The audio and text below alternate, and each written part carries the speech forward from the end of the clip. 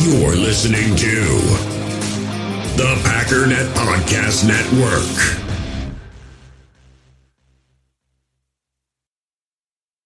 We all have smartphones, and we all know they're pretty amazing, but they also can be amazingly distracting, especially when we're around other people.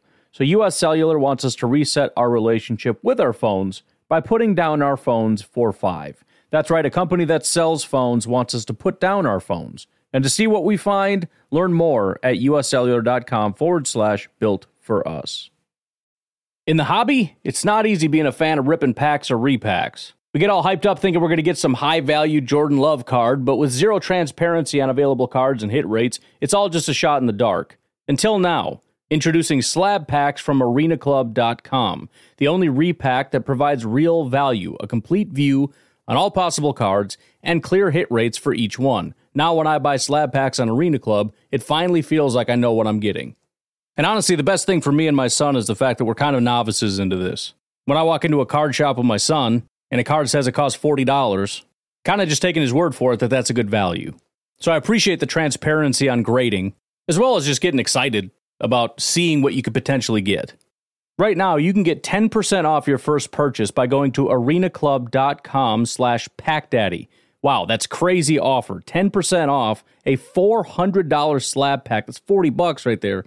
Anyways, that's arenaclub.com/packdaddy for 10% off your first purchase. It's time to talk about the Green Bay Packers.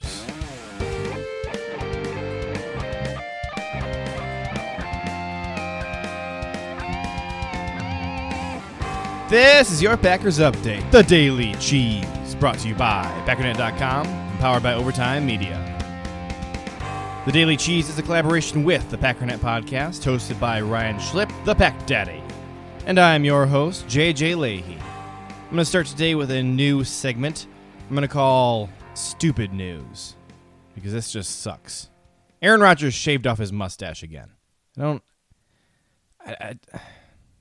I don't feel like I'm asking for a lot here. Can he just play the whole season with that amazing Fu Manchu mustache? Super Bowl would be cool, but the mustache is what I really want. Anyways, that does it for Stupid News. Tune in next time something horrible happens. The Packers held their second to last training camp practice today. By the way, due to scheduling issues, yesterday afternoon's podcast got posted this morning. We did make sure to get that out before the Packers started practice, though, because there's a lot we need to get through today. First of all, practice today was really rough. The offense tried both some trickery and some interesting deep plays this morning with mixed results. Tyler Ervin missed an assignment, causing Rodgers to launch it deep to Davante Adams instead, which was intercepted by Chandon Sullivan. If you haven't been keeping up, Tyler Ervin seems to be moving from running back to wide receiver. Reporters noted over and over again that all across the field this was a very sloppy practice. Tom Silverstein: fumbles, players lining up incorrectly, turnovers. Bill Huber: ball on the ground again, this time with Rodgers at quarterback, a lot of fakes on the play, and I have no idea what happened. Ryan Wood: Aaron Rodgers and Davante Adams have been off a couple times today. Rodgers' pass on 3rd and short just a little bit wide of an open Adams in the right flat, deflecting off his fingers. Adams kicks the football in disgust for not making the catch. Ryan Wood again: don't see position coaches call timeout in the middle of a team rep often. However, that's exactly what Justin Outen did before a 3rd down rep. Outen trotted onto the field to make sure Jay Sternberger was lined up in the right spot. Gives you an idea of how today went. Matt LaFleur did not seem too concerned about this going forward when he was asked about it afterwards. I don't think it was up to our standards.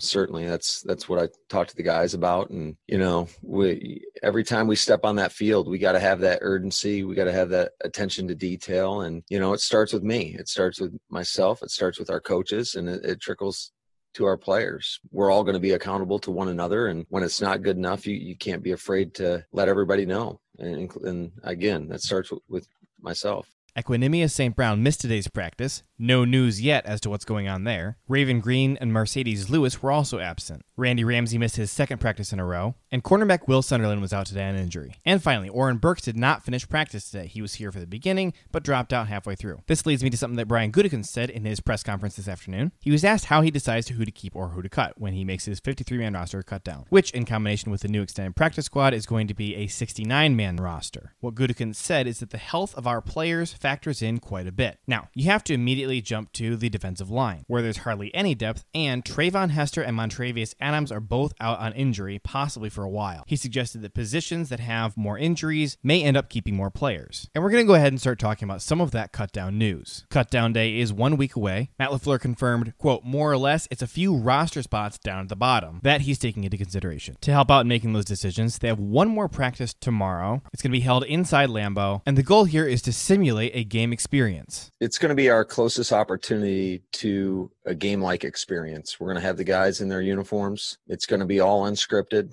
and hopefully we can get into some situational ball that happens naturally throughout the course of a game. We're going to have our coaches are going to be up in the press box. We're going to have our headsets on. We're going to have the tablets. The NFL's coming in here to help us with just your typical game day procedures. We'll have some officials.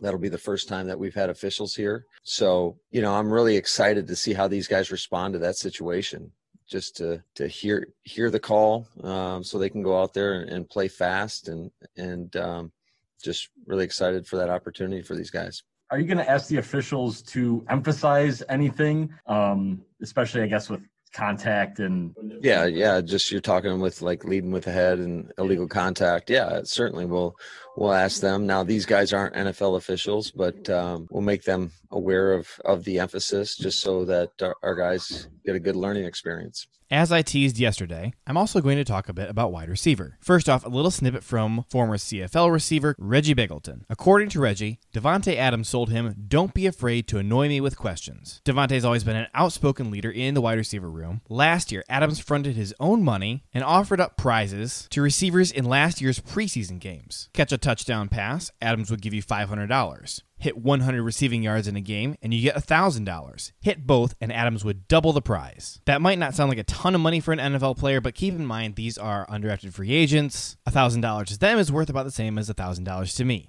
Hint, that's a lot of money. Begelton also had a somewhat strange quote, saying if he makes the team, his confidence will reach a new level, and he'll bring out a whole other version of himself. I would strongly encourage Mr. Begelton, if he has another level, he should bring it out now and impress his coaches so he can make the team. Reggie also noted something that I have repeated 1,000 times on Twitter already. Stop saying he's going to have an adjustment from the CFL to the NFL, learning all the new rules in American football. Don't forget, I'm from Texas. That's the football capital of the world. Again, Reggie is not Canadian. He went and played in the CFL because he couldn't get a job in the NFL, and the CFL was the only place that offered him a job playing football. Okay, here's the quote on wide receivers I wanted to play for you yesterday. What options do you have in the slot? Who are your best guys there? Because it seemed like you guys haven't had a real slot receiver since Cobb. What kind of happened last year was Allen went in there and had some success playing, that position for us. And then kind of with Davante, he moved over there at times,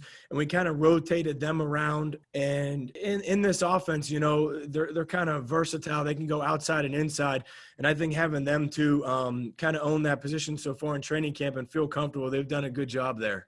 That was brand new wide receiver coach Jason Vrabel. First-year wide receiver coach Alvis Whitted was let go at the end of last year, and Matt LaFleur took his time looking for a new wide receivers coach. Ultimately, he went with an internal hire, moving offensive assistant Jason Vrabel to wide receiver coach. Now, at this point, all the fans and analysts are fully expecting the Packers to draft a wide receiver in the first couple rounds, maybe even several wide receivers. And this was our first hint that the Packers might not actually care a ton about the wide receiver position this year, preferring instead to lean on the tight ends and running backs in the passing game. Remember, the Packers' best weeks on offense last year were actually when Davante Adams was out on injury and the team had to lean on Aaron Jones and Jamal Williams in the passing game, both running backs, instead of counting on Geronimo Allison, Marquez Valdes-Scantling, or Darius Shepard to step up. Now, of course, there are exceptions to this. In Week 6 against the Lions, it was Allen Lazard who stepped in and won the game. And here's General Manager Brian Gutekunst after the April draft explaining why the team didn't take a wide receiver. Quote, "It just didn't work out that we were able to select some of the guys that we had rated really highly. And once we got to the middle and towards the end of the draft, I just didn't think there was a great opportunity to add a player that was going to make an impact on our roster this year. You guys know how hard it is for young players at that position to make an impact early." So this adds a bit of context. It's not that wide receiver doesn't matter to the Packers. It's just that it doesn't matter right now. LaFleur wants to get his tight ends and running backs going and really build the offense off of them first.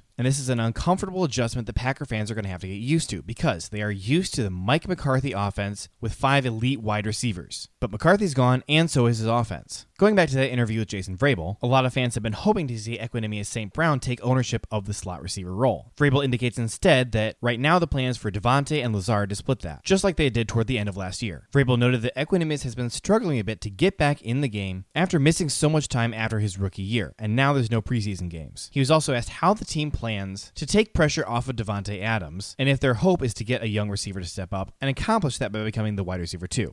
Some teams have those packages in, like, Coach Gray, who's here. When we watched Minnesota last year, their thought process was to try to stop 17 as much as they can. Certain formations and personnels the defensive coordinator can't do that just because, you can move them around and put them maybe inside or outside. So it makes it difficult. I think majority of coordinators want to stop a number one receiver whichever way they can. I don't think that dictating having a guy across from him is going to, affect that. I wanted to ask you quick about MVS. This past week, Matt was talking about how important it was to kind of stack some of these practices together. In what ways do you think that sort of, even if he doesn't have these preseason games, can help a guy like that kind of find his groove now? Matt prides himself on the best way to evaluate a guy is consistency. And you love preseason games, which we don't have to get that. I think it's just his confidence of, like, if a route was supposed to be run at 22 yards and last year he might have won on the rep, but he would be at 18 yards. So 18 to 22 is a huge difference for the quarterback timing in that trust factor. And I texted him and we were talking just about the last probably 3 days. And I've been with him for a year now. The last 3 days were the best practices I've seen out of him, just as far as consistency, like we talked about. And I think when he hears the play call, he breaks and says, all right, I'm supposed to run this route at, exactly at 15 yards. And this is my leverage. And I'm trying to get the guy to move in to break out. Right now, he's running that exactly at that depth. So now the quarterback can come out and know he's going to be there, and the timing there and just that trust factor is there. It's really hard to look at the current wide receiver room and see a huge opportunity for a rookie wide receiver that they could have taken in this year's draft to make a huge difference. That's just not the focus. They'd like to see guys like Marquez take that next step and become a consistent playmaker for the Packers, but it's not something they need. They do need guys like Josiah DeGuara, Jay Sternberger, A.J. Dillon to step up and be key playmakers for the offense. Expect the team to throw a lot out of run formations to a bunch of different guys with a lot of misdirection thrown in frequently. We're out of time for today. For more in-depth analysis and a look at Packers strategy, make sure you subscribe to the Packernet podcast, hosted by the Pack Daddy, Ryan Schlip. Keep up on all the Green Bay Packers news by going to Packernet.com and follow the Packernet podcast on Facebook. My name is JJ Leahy, and this has been The Daily Cheese, your Green Bay Packers news update.